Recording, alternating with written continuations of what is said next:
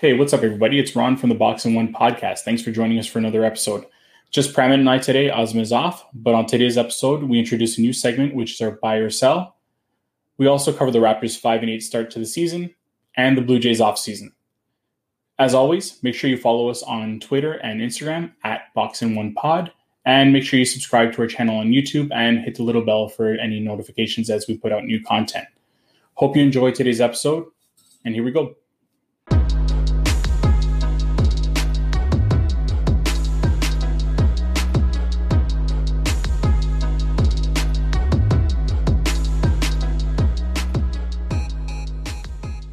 So today, just me and Pramit. Azam had to take care of his crying son, make sure he goes to sleep.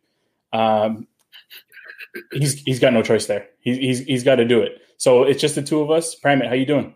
I'm good. I got my championship ring on, and we have Raptors championship ring, and I'm ready to go. I see you got the Dolphins mug. Heartbreaking season, man. They not making the playoffs. I thought they were a shoe-in this year. It looked like they were, and then last game of the season got trounced by the Bills. But still supporting. Yeah, I understand. It's actually seeing the Bills in the conference finals this year. It's great for the city of Buffalo. They haven't had anything in almost 20 years, but I can appreciate as a Dolphins fan, this just eating away at you. I hate it. I hate Bills. I'll probably take some heat for this, but I'll say I don't like Bills Nation. I hate the Bills Mafia, the table stuff. It gets to me. But I mean, I'm sure a Bills fan would say the same thing about the Dolphins if they made it to the AFC Championship game or to the Super Bowl. So I mean, no actual hate here. Some just fun, sports stuff. So don't take it personally, anybody.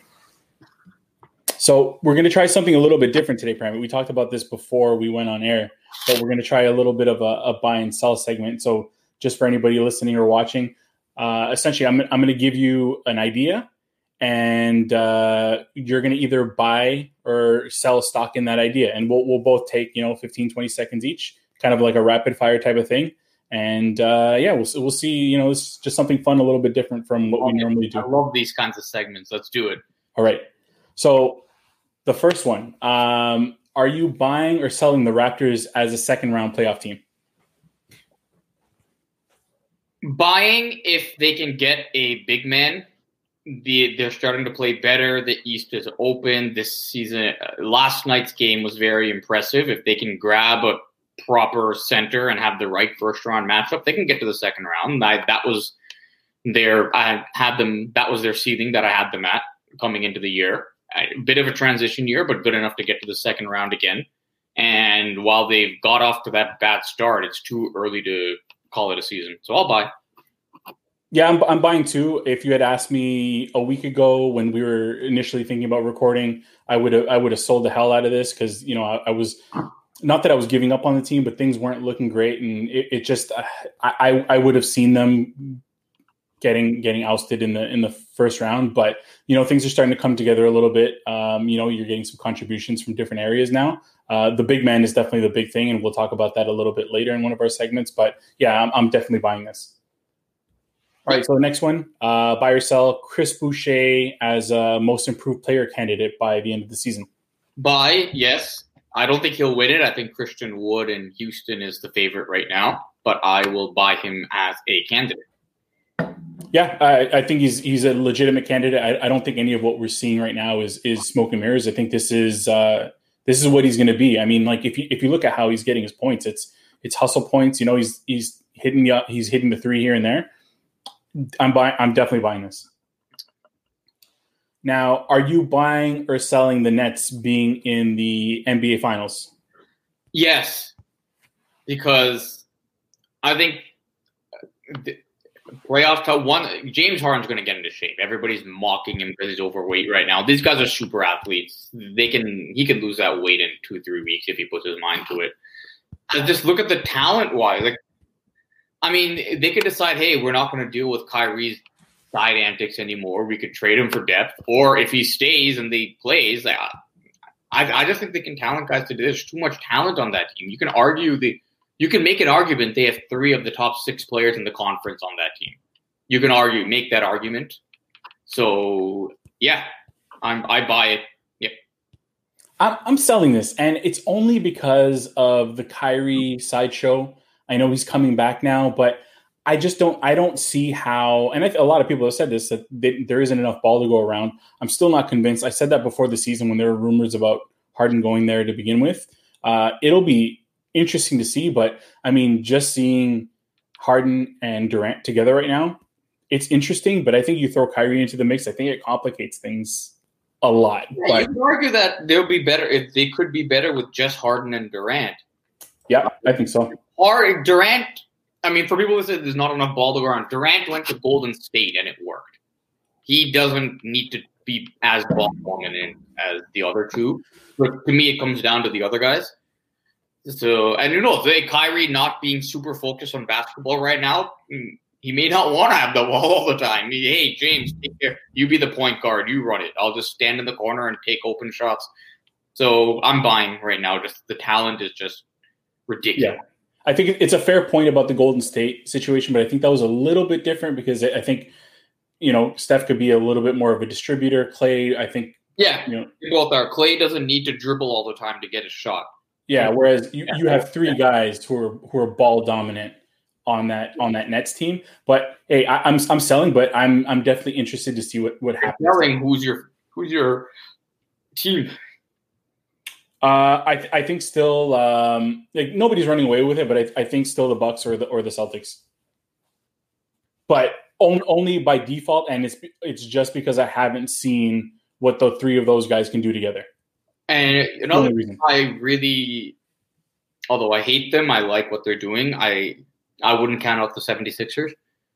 I mean, They say that they're everybody, the media's darling the last few years. It's all been 76 or 76, and they've always found a way to blow it in the playoffs. But I think that they're better coached than they were last year. They don't have that Harden distraction anymore. Like, are they going to trade Simmons? Yeah. They added some good complementary pieces because neither Embiid and Simmons are shooters, but they've added guys that Simmons can allow Simmons and Embiid to go to work. Simmons can be the distributor. Embiid can play the post. Simmons can still get his shots and make his drives if he needs to. And they got guys like Seth Curry, Danny Green, who we laugh at, but he's still a 3-point threat. He can still hit shots. So they have a little bit better roster to complement the big two guys. So and I just want to mention Shake Milton just because I love saying his name, but he's balling out too. Like, it's surprising. I didn't expect he'd be playing this well, but I mean, yeah, I like the Sixers, and I'm not going to say I like their chances more than the Nets, but I mean, the fact that there are a few teams, I still think that the Nets need to show me a little bit of something before I'm buying this. Yeah. And I'm not counting. Miami's off to a slow start as well. I wouldn't count them out either. Yeah, for sure. This is just a weird season, and I think it's hard we can't pass judgment on any team until at least another month. Yeah, and I think we'll talk about this later on with the Raptors, but I mean, that's a very valid point. The fact that the offseason was very, very weird and very short for the Heat. I know the Lakers had just as short an offseason, but I mean, you can't discount the fact that you got to do some work in the preseason. I mean, sure, they have pretty much the same core that they had, actually the same team pretty much that they had last year. But I mean, there's still something to the preseason. You still need it, and it's hard to just go in and hit the ground running when you haven't had what you're normally used to in terms of a preseason. I mean, a lot of teams who are off the slow starts have used that argument, and there is validity to it. On the flip side, every team was sort of in that situation as well, right? Mm-hmm. So that said, I think that I could just say that with the Raptors, they obviously had some turnovers, especially at the big man position. Yeah. We'll talk about that later, and the double A's, Alex and Aaron, being completely disastrous at all levels. But given the schemes that Nurse loves to run, it takes a lot of time to get into that. Like, Sam Johnson talked about it yesterday. Like, I've been here a year and a half. I'm now just starting to get it. Yeah. And shortened season, roster turnover, figuring stuff out. I think They started playing better out early in the West Coast trip, although they didn't win until Charlotte. But so I think they're starting to figure things out. I'm not going to call them a title contender right now, but I don't think it's going to be a tank job like we thought a week and a half ago. Yeah, and we'll get into that a little bit later as well, since, I mean, we love to talk Raptors, so we'll cover that. 2 more to go here. So are you buying or selling the Jays as a playoff team in 2021? Well, we don't know how many teams are going to get in the playoffs in 2021. There's still some uncertainty about if the expanded playoffs will happen in 2021, if there will be another shortened regular season. There still is, and MLB, they wait to the last minute for everything. So the offseason isn't done. So there's still a lot of things to work through. If it's your standard playoff team, you have your division winners and the 2 wild cards, I will sell. I look at the division they're in. I still think Tampa and New York on paper are better than them. That doesn't mean it'll be a bad season. I think that they can take another step forward as they did last year, or a further step forward. But I would sell because at this point they haven't done enough to improve them. Now, if it's expanded, they can. But the standard playoffs format, I'd say no. Yeah, I'm in the same boat. If it's a regular playoffs, not expanded, I'm buying this. I'm selling this because I don't see it happening. Expanded playoffs, I can see it happening. It's not impossible. It's like I wouldn't buy a lot in that though. Like I'm buying a little bit of stock, but I'm not putting my life savings into it. Okay. All right, and the last one, are you buying or selling Vlad Guerrero Jr. having a breakout season in 2021?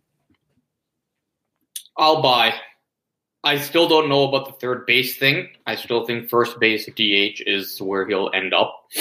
And you know what? We've had some very good guys like that, David Ortiz, for example. So I don't think it's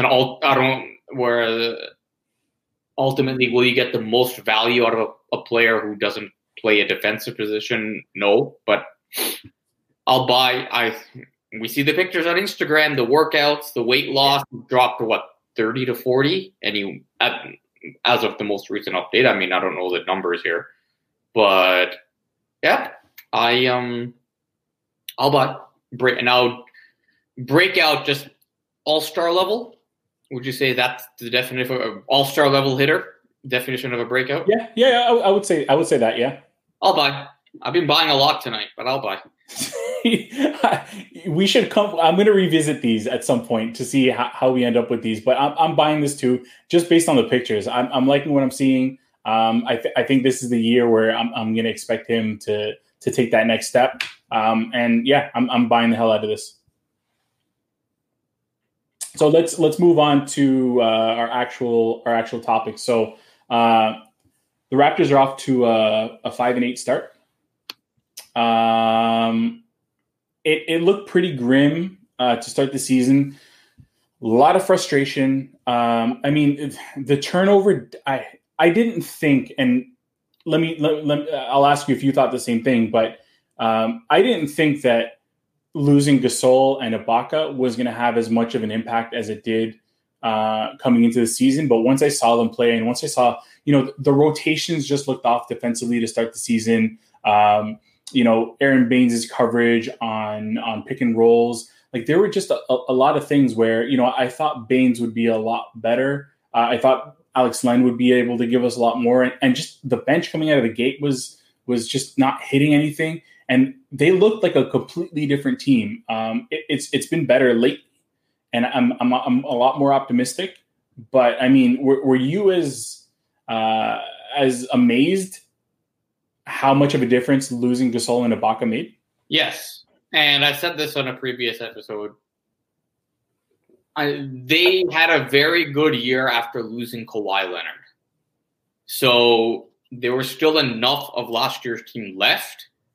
And you have your core three, Siakam, Van Vliet, and OG, who I mean, Siakam and Fred are a little older, but they're still young enough that they are growing. And last year was sort of Van Vliet and Siakam's first year as like starters and go-to guys. Siakam had the terrible bubble. Like, just going through those things and coming back from those experiences, I thought would make them better players. OG as well. I didn't think Baines and Len would be as atrociously bad. I thought, yes, there's going to be a downgrade, but to me, I had them as like a 5-6 seed. Yeah. I thought, okay, it'll be a little bit of a transition year because obviously even though Giannis is not going to be a free agent, you could tell that Masai and Bobby had prioritized next year more than this year. And they're playing in Tampa. They're not even playing at home. You don't know what the facilities are like. There's just a lot that is uncertain, even though this is a team that prides itself on mental toughness and tough-mindedness and professionalism. So, yeah, I didn't see that terrible start coming. Now, the only game they just weren't in was the Boston game. Yeah. Every other game, they had a lead in the second. I believe they had a lead in all of those games in the second half at some point. So, I mean, it's obvious they're too small. Like, not having a big man is forcing OG and Siakam and Boucher to play the 5 against when they can do that versus smaller lineups. But if you're going up against your traditional center, it just makes it hard to collect rebounds. It makes it hard to protect the rim. It makes it hard to contain guys coming in because they're not afraid of a brick wall hitting them. And you're also taking them off the road, maybe in times like taking them off defending on the perimeter as well. Like, there's just a lot of impact at a lot of other positions because now maybe instead of having a lengthy guy like Siakam on the perimeter, you have a smaller guard like Fred covering. Like, it just there's a lot of impact there. So the lack of the bigs, and then you see Nurse just say, forget, we're not playing these two scrubs anymore. We're going to go small, and just if we win, we're going to win by jacking up threes and playing smaller. And that's how we have to win. Last night's game was good because they looked like last year's Raptors. You saw the box and one, shout out. You saw the schemes. You saw the full court presses, the traps. Stanley Johnson is starting to sort of come into that Rondae role of last year, the energy defender, physical energy defensive guy off the bench. And he says, and he said this on a podcast in the offseason where he was asked about his season in Toronto. He says, like, look, I had a bad year. I got hurt early. I didn't crack the rotation. I played garbage minutes. I didn't have a good year. But I learned more than any other year in the NBA being on the Raptors because of like how they go about things, the defensive schemes they run. He called Nick Nurse a savant, which I think we all believe he is. So now, and he said yesterday, he's starting to really grasp and get comfortable being, because the way the Raptors just like change schemes on the fly and like crazy stuff, where just positioning is just absolutely key to pull these things off. So that's been a nice little revelation. So there's things are starting to come around. I do think they need, if they want to have if they're really serious about making this a better year and maybe giving them a chance to get to the second round or maybe even a conference final, if the team wants to try for that this year, they do have to acquire a center that can play extended minutes, a body, somebody that can get those rebounds. Because again, a lot of those 1-point losses or those close losses that they've had, an extra rebound here or rebound there would have made the difference between 5-8 and 8-5. Yeah, I mean, you look at those two early West Coast games. Was it the Golden State game and the Sacramento game where Siakam had the shots at the end? Portland, they won. Yeah, that's what it was. Yeah, right. Yeah. So, and Siakam's been getting a lot of hate. I don't know if it's just that people on social media just love to hate on him because, or if they just look at the contract and say, this guy should be our number one guy. He's not a number one guy, and he doesn't deserve that money. But I mean, both of those looks were good. They were in and out, and like people were hating on the spin. Yeah, I had no problem with those. He didn't turn the ball. Like when Siakam is bad, he looks hesitant.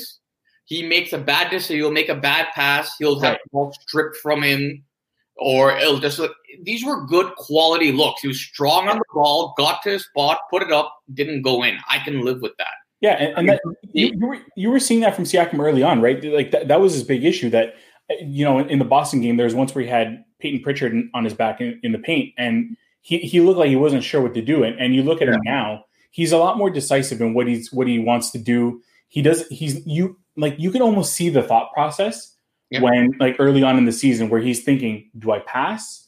Do I shoot? Like it was so slow, and it slowed everything down because defensive rotations have time to recover, and you don't get to take advantage of the mismatch as much when you're going through that thought process. But he's looked a lot better. I saw somebody on Instagram posted his shot chart from the first 6 games compared to like the last few, and the fact that he's taking I've said this. I said this late last year. I don't like Siakam taking those above the break threes. The problem with the way they use him is he always ends up there, but he doesn't have to take them. And I felt that early on in the season, he was settling for those shots a lot, and like he didn't need to. And what he's been doing lately is he's been going back to using the quickness, getting out in transition, and you've seen a lot more success. I think he was putting pressure on himself to be too much of the man in one-on-one situations rather than, sometimes you just got to swing the ball. Yeah, and you saw he had a triple-double in, I think it was one of the West Coast games, Portland? It might have been the Portland game, yeah. And then the Sacramento game, he was close. He was like something like one assist short of getting it. I wish Nurse had given him another minute or so to get it. But that might be his – I don't want to write him off as saying he can't ever shoot. I mean, the fact – even from what he was 2.5 years ago, his shooting from 2.5 years ago to now is like come a long way. Like 2.5 years ago, like at least he tried. Like before, he wouldn't even tempt it. So he settles too much. I agree with you. Get to the rim more, use your speed more, use your moves, your hands, your feet in the post. That's where his game is, and that's how what he should be, but have used the three to supplement his offense, not be the right. Maybe he's not going to be a 25, 26 point a game guy, but 20 points, but also averaging a high number of rebounds. And I think his assist numbers are better are up this year. So he is, and all assists again are also a byproduct of somebody else hitting the shot. So. But I've just noticed with the eye test, his passing is a lot better. So he may be like a 21, 9-7 or 9-6 type guy who plays very good defense, which is still by NBA standards a max player. He just won't be that elite 25 point a game guy. Now, I don't want to put a ceiling on him again. I don't want to write him off as anything. I mean, he's always come back better. So we have to let the season play out. But people seem to have a misunderstanding of what a max player is. Everybody, like there are a lot of people, not everybody, there are a lot of people who seem to think that if you're a max player, you automatically have to be in that same category as a LeBron or a Durant, a Giannis. And it's just not the case. That's not how the league works. There are a lot of guys on max contracts who, aren't on that level, which is just the nature of the business. But I mean, that doesn't mean that they can't be effective players. Siakam can absolutely be an effective player. He just has to be paired with the right people and be put in a good situation. Siakam isn't overpaid. LeBron is underpaid. Absolutely. That's the max. So, and that's how the max play. Like he was going to get. The Raptors aren't stupid. They didn't just say, "Hey, here you go." Like. He was going to get it from someone. Yeah, absolutely. He was a one most improved player, played a big role in a championship team, made the All-Star team last year, and was playing damn well before the season was suspended. So he was terrible in the bubble. He was terrible in the bubble, and I think Siakam has this. When Siakam has a bad game, it's atrociously bad. It's not a quietly bad game. It's a bad game. It's not just like he's not scoring, but it's like he's not scoring. He looks indecisive. He makes bad passes. He turns the ball over. He does his little that spin move looks terrible. So it's not like you could have a bad game when you're simply missing. It's like he misses and looks bad when missing. Yeah. That's the problem. The really frustrating part for me, and I don't want to go on too much about Pascal, but it's that, you know, that spin move is fine, and it's just once somebody is expecting it, you need a counter to that. So once they stop it, you got to come back, spin the other way, a baby hook, something else, and he hasn't developed that. And maybe it's just the fact of, like, you know, he hasn't had a lot of time to do it. Maybe just the fact that it's short and off season, something. He's got to work on that, and I think that would add a lot more to his game if he can come back to something else once that's stopped. Yeah, I think that there is a. I don't know how this offseason went, what he was able to do with Nico Hines out in LA, what you could, or how with the pandemic and the shortened off season. I don't think this was your typical off season to just go into lockdown and come back with something new. Yeah. But we'll see. He does definitely need to take it there. I do believe he can get to another level. I don't think he's maxed out. That doesn't mean he will get to that level, but he can. It's there. There's something there. I think it's in him. But I mean, the most important thing, and we touched on it earlier, is that addressing that center position. And today they waived Alex Len. So we're down to Aaron Baines, and I guess if you want to call Chris Boucher a center, although, I mean, like, he's very, very much the type of guy that you can only play. You only really want to start in certain matchups sometimes, because if you put him up against an Embiid type, like, that's a tough. I mean, it's a tough matchup for Joel. But I mean, the name out there is. I mean, obviously the rumor is Drummond, with Cleveland getting Jared Allen. I want no part of Drummond. I don't know if you agree, but I want no part of Drummond. How so? Why? Offensively, I don't like what he brings. Defensively, like, yeah, sure, great.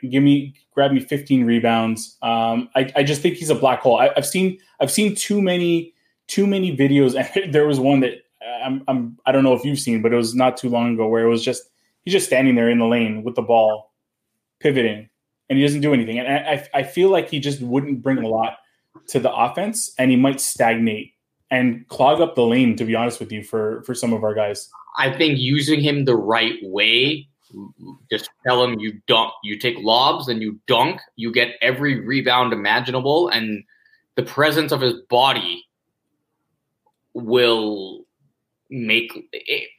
It has to be. It all depends on how he's deployed and if he buys into how the team wants to use him. That's how I get like I said, the rebounds. If they got a guy that could fit in and they were literally just a few rebounds away from being above. Their point differential is positive. Yeah, good. Like, for a team that's 5-8, they're outscoring their opponents overall. They have almost the same points differential as Boston, who's first in the conference right now. So Boston's 1.3, Raptors are 1.1. Obviously, small sample size. You might have an extreme, like Boston got blown out this weekend, so that impacted them. But them blowing us out. Did they blow us out? I mean, I agree with you that it could, using him the wrong way could impact the offense. Might remove the free flowing nature of their offense. He has to also catch on to the defensive schemes very, very, very quickly. I don't know his IQ. So whoever they get, Drummond or anybody, has to be able to catch on fat. Like Gasol is when they got him, he's an IQ guy. Yeah. He caught on, like, bam, because they run some complex shit up here. So Nick Nurse loves that with the D. So, but the body and the rebounding are just are glaring needs. I mean, he's the name just simply because of his contract, and he might be available. But are you trading for him then, or are you waiting to sign him in the offseason? No. I wouldn't sign him in the offseason. I would get him this year. Because the problem that I'm seeing is what are you giving up for him? Yeah, that's the next question. We'll have to work through that. I mean, because he's at 28 mil, right? Mm-hmm. So money wise, like it'd have to line up. Yeah, unless Cleveland were to do the whole waiving him at the deadline and then you pick him off on the buyout market, that kind of deal. Although he'd have a lot of suitors, but this is a team that. I mean, I think he would be attracted to playing for Toronto only because of the fact that the need at center is so just glaring that he knows he would get big minutes. So, and it would definitely be an attractive move for him just to build up the potential contract that he can get. Because I think a lot of people I'm sure if you had asked teams a couple of years ago, they would have given him max, but. I think people have shied away from wanting to give him max. His game hasn't evolved enough. I mean, there's still issues playing him late in games because of his terrible free throw shooting. Right. He's not he's not a dynamic. He'll get his points on just lobs and dunks and overpowering guys, which, hey, utilize that isn't the worst thing in the world. So it's not but he's not the guy that's going to be the savior or he's like our starting center. He's gonna move the needle and push us into an elite team. No, his skill set fills a need that the Raptors have, and if there's a fit there, and I'm sure Masai and Bobby have looked at every single big man available. Yeah. So the one thing that I haven't seen enough of him, and this is just a byproduct of him playing for Detroit and then Cleveland, is I don't know how he covers pick and rolls, because that's one of the things I mentioned earlier. That's one of the things that's been getting us into trouble, especially early on in the season. Teams are running their early offense. Once our big man gets too high up the floor to try to hedge, we're just getting beat. I think it was the Sacramento game. De'Aaron Fox early on was just destroying us because there was way too much speed for anybody, even for our guards.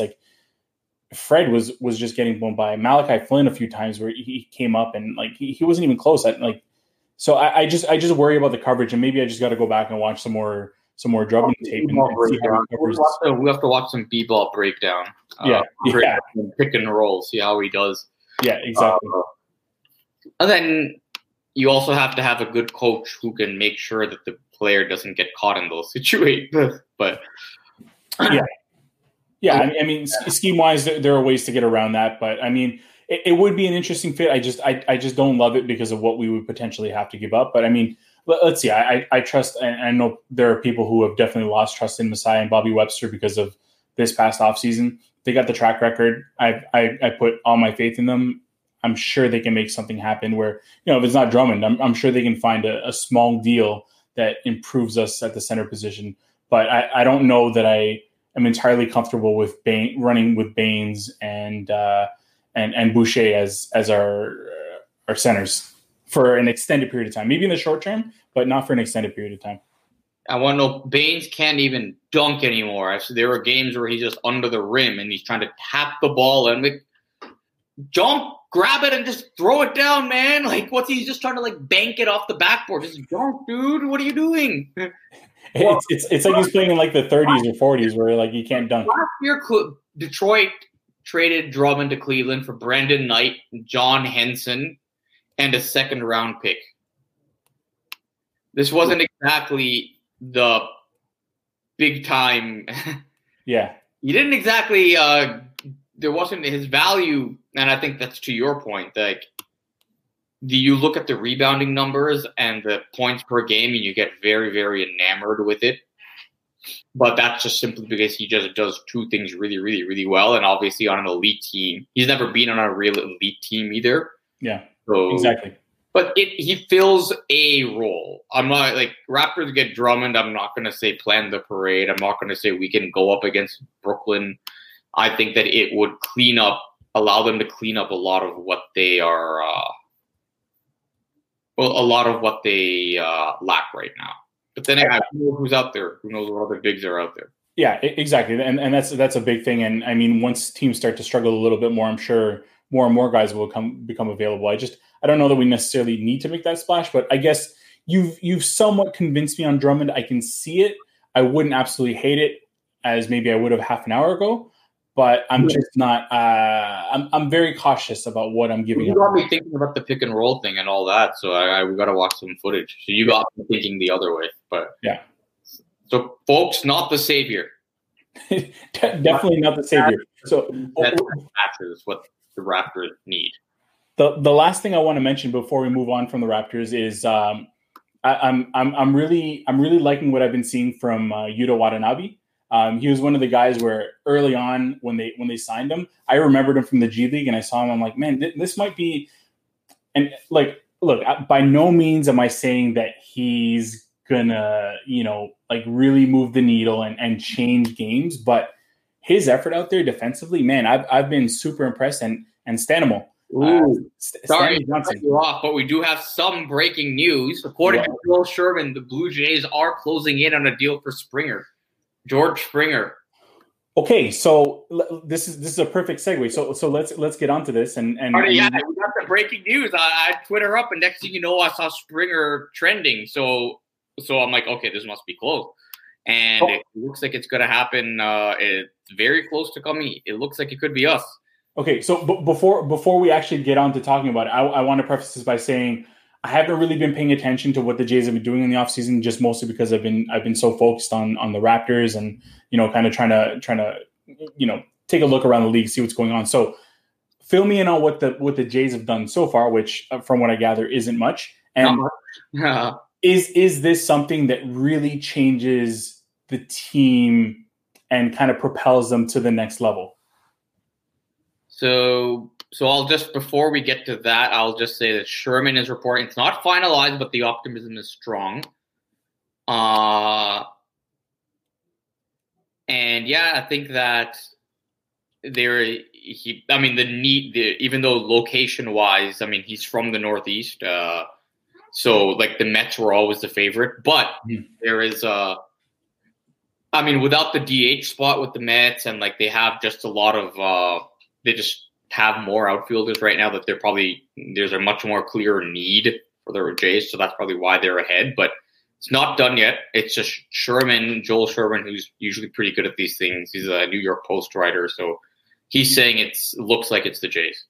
Multiple sources, it's close, and optimism is high. So Jays offseason, they've been in on everybody, haven't gotten much of anything done. They ended up missing out on Lindor, which was the big one that everybody wanted, right?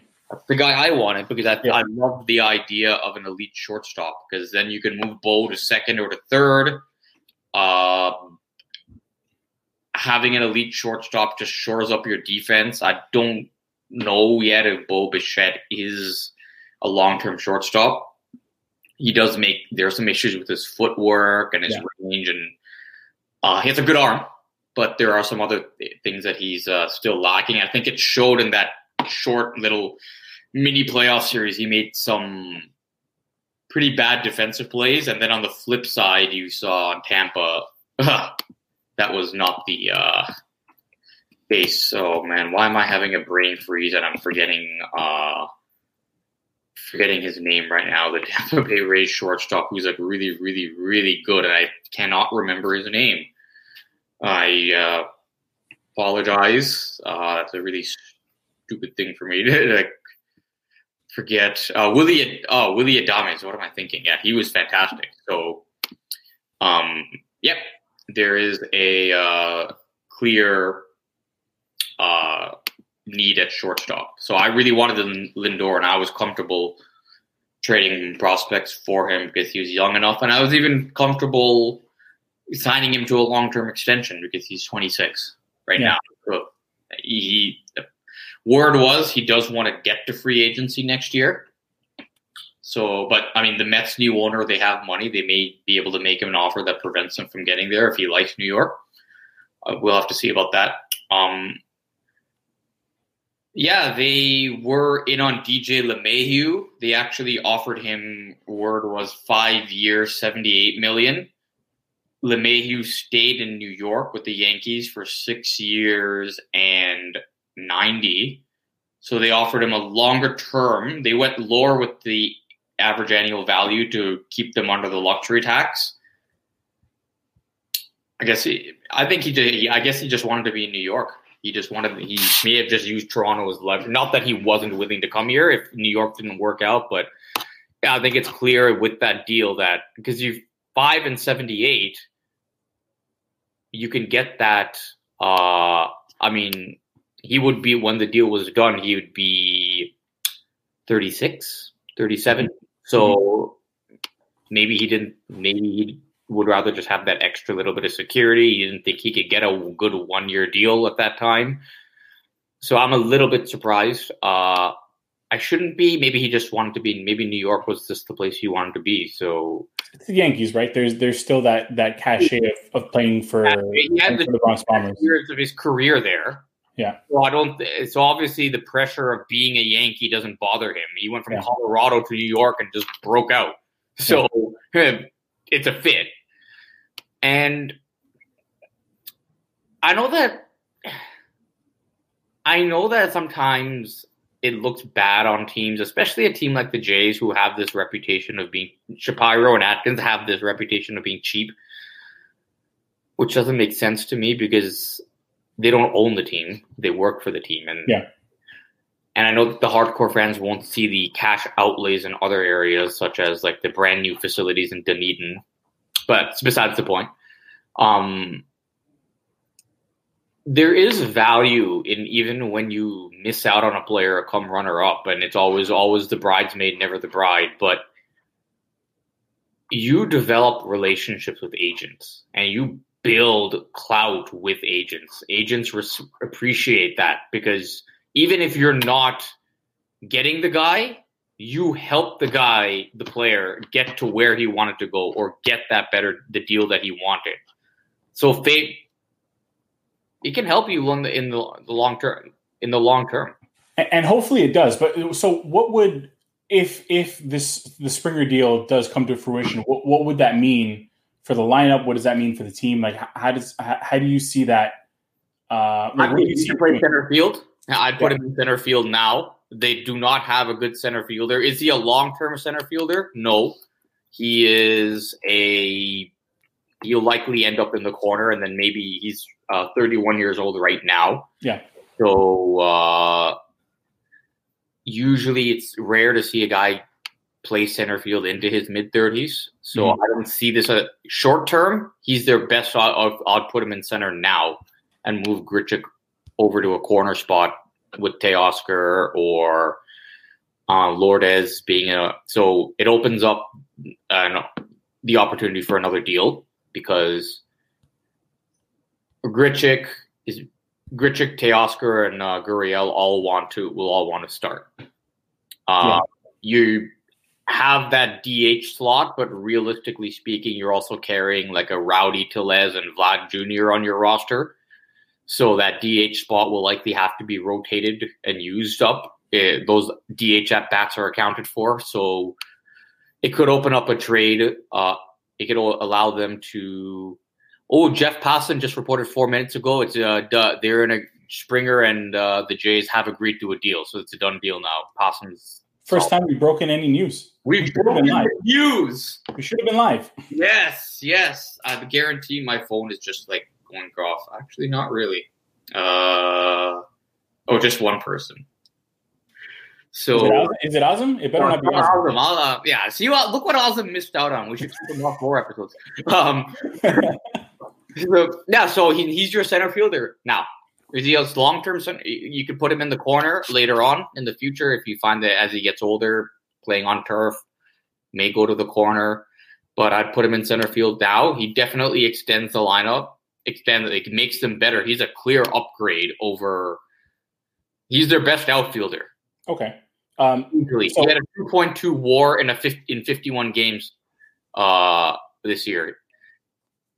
So the whole cheating scandal is going to be the Astros cheating scandal. Obviously, is a dark cloud, but he had very good years post cheating, so he can still. He's a very, very. He's an upgrade for sure. I mean, ultimately, we'll see what the money ends up coming in at.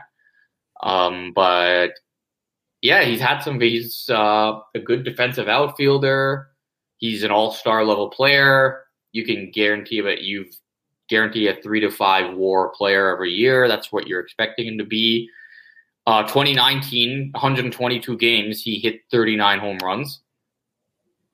I don't know if the Astros were cheating that year, but yeah, he had a couple of very back-to-back very good years. And so he's a big upgrade. He makes the lineup deeper. He makes the outfield better. It's a win-win, assuming they didn't go crazy with the money. But he doesn't improve the starting pitching. No. Well, he improves the starting pitching because he makes the defense better. Right. But so are there any options for them starting pitching wise? I know they made a couple of smaller deals, which I guess helps their pen. Anything out there that they can do with their starting pitching? Well, Trevor Bauer tweeted that he didn't meet with them.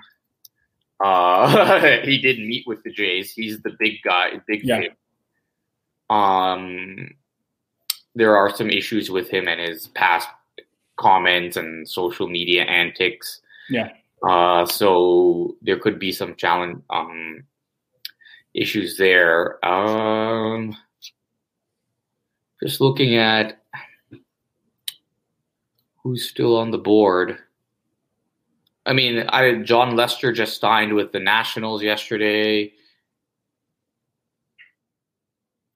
Are you comfortable? It's not a deep. I mean, the big one obviously is. I mean, you have guys like Masahiro Tanaka is still available. Jake Arrieta is still out there. They're older. Cole Hamels, Jake Odorizzi. I mean, Trevor Bauer is the big name guy. I mean, Jay Happ, if you want to give, but he's not going to. Again, at this point in his career, he's another back end guy. Yeah, there are interesting names out there. Bauer is like the one. Like, if you're going to play in that market, Bauer is easily the best one. So I don't want to interrupt you, but it's 150 over 6 years. Ooh, that's what somebody just let me know. I mean, we can fact check that, but does that change how you feel about it? 25 a year.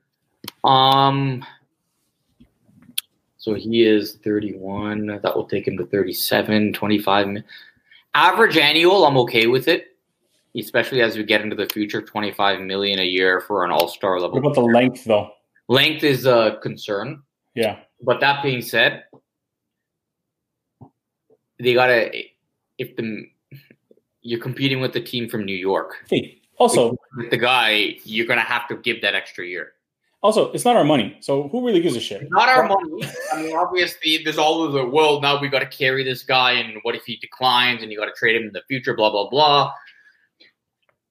I do believe, we saw, what Russell Martin became and Tulo near the end of their deals. There's a risk. So there is the risk that you may have to swallow a lot of money at the end. You see, an interesting strategy, what they could have done, and I think in a COVID environment is hard because you have lower revenues, is because they got so many guys still at the league minimum or under salary control, you could actually front load your free agent money, so pay them extra early. So then later on, if you need to trade them, there isn't as much money left on the deal. Yeah. That's always an option.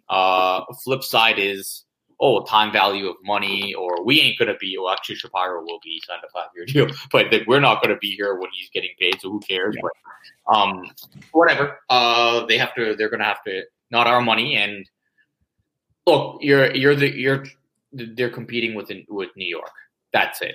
You have to. You're not, if you make the same offer as a team from New York, especially if a guy is from the Northeast, from the area, he's going to New York. So you have to do it. If you're really that uncomfortable, then you got to walk away. So last question, because we're getting a little bit up there in time, but just to close off the Jays, if we go in with this pitching staff, how are you feeling? Not good on paper. I think. I mean, Chatwood could be and may end up in the pen. Actually, yeah. I like their sign of Kirby Yates today. He's been a very good reliever today. He's a candidate for a guy. I mean, coming off, he had bone spurs removed from his elbow, so He's a bounce back candidate and could be very good. Chatwood has good velocity. Like, they have velocity in the pen. So I think that those could actually, are these the moves that you say, damn, yeah, it's gonna put them in contention? No, but it helps. If they're gonna have a bad rotation or a light rotation, you gotta have a deep pen to balance that. And so those are good moves in that regard. Maybe thinking that, hey, their rotation may be a little iffy coming into the year. But, I mean, Pearson could be great, unknown. What's very interesting, though, is Anthony Kay and Thomas Hatch. They've been told they were in the bullpen last year and did well in bullpen roles, but they were told we come into camp ready to start. And they've been starters in the minors. So one thing, if you look at the Cleveland, I'm not going to call them that name anymore. Yeah. Actually, Kay started off well, but then struggled. But one thing that they are the Shapiro and Atkins put together in Cleveland is they've turned no-name guys or like starting like pitchers that were not premium prospect into front line start. Corey Kluber was a career journeyman. Like, he didn't have his first full season till he was like 26 or 27. Mm-hmm. And look what he turned into. And he just signed with the Yankees yesterday, actually. I think he actually would have been interesting given the pre-existing relationship. Like Clevenger before they moved in. These are guys that were like not first round or like high draft picks. They acquired in many cases, some cases in trade. Clevenger was like a fourth rounder or fifth rounder and debuted relatively older, mid-20s. They are very, very good at developing. They have a very good starting pitching development program in Cleveland. They have that now. It took a long time to build that development program, so we're now probably starting to we'll now start to bear the fruits of that. Yeah. So I think that Bieber, another one. I'm forgetting Bieber, drafted 4th round, 2016. Zach Plesac, 12th round, 20.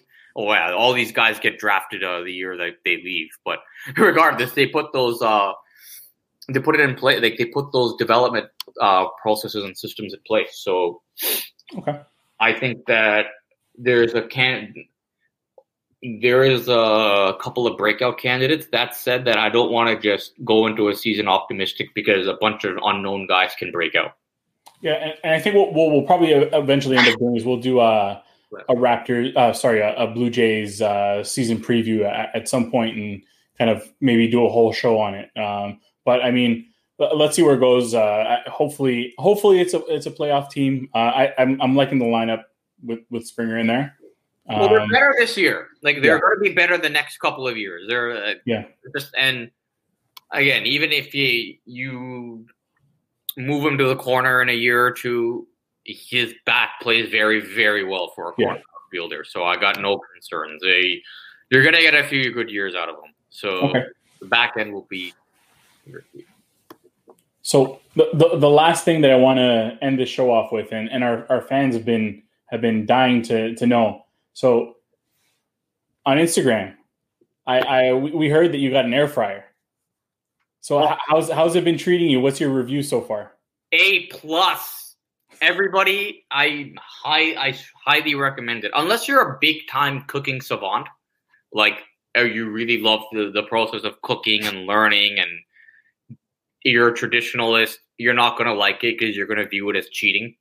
So, but if you are not that well adept in the kitchen, and that's a skill that you don't want to put the time into, at least for right now, and you need to make good meals quickly, I highly recommend it. I've made some fish, steak, chicken, set it and forget it, season, put in, comes with all the instructions preset.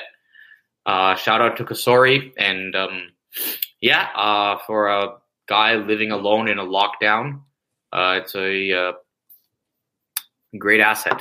I've had some arguments with my friends about it. I like the process of cooking. I like going through the whole thing. I like using a pan. I like using the oven. I like kind of going from pan to oven. But that said, I have one when I'm lazy and I want to just do something quick. Yeah, I'm not a big fan of chicken normally. I'm more of a red meat guy, but it does a good job on chicken, man.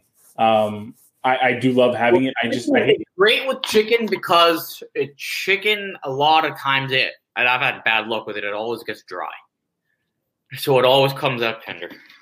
Yeah, and it gives you that crispy outer layer. Fish, it does a really good job. I don't know if you've tried I told you about the panko crusted. I had a tilapia, and then my mom told me don't eat tilapia because it's like a bottom feeder fish.